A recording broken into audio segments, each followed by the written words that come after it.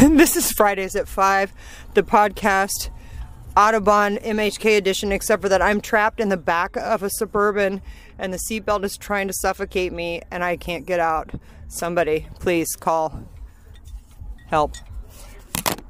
Bitch, you can sit on the hump. You'll get out eventually. You be like, yay! So headed to the spot. Say hi to Hot Mama, people. Hot Mama in the house. Hot Mama in the house for the ride. I won't make her walk. I shit you not, your seatbelt is trying to suffocate me. Well, take it off. No, it's fine. This is definitely a fucking Outtakes edition. This is a real fuck show right here. I just wanted to get some piece of, I can't remember which side the microphone's on, some piece of something. Something. So I could... Road edition. Right? Because, and then we have to do a live, because this is how people do to become, you know... Infamous? I guess. I'm not infamous. I don't think I want to be famous. I wouldn't mind. I like being infamous, but I don't like being famous. You sound like my husband.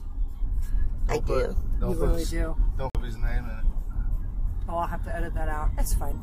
Say that a few more times so I have more editing to do. Sorry. Did you say...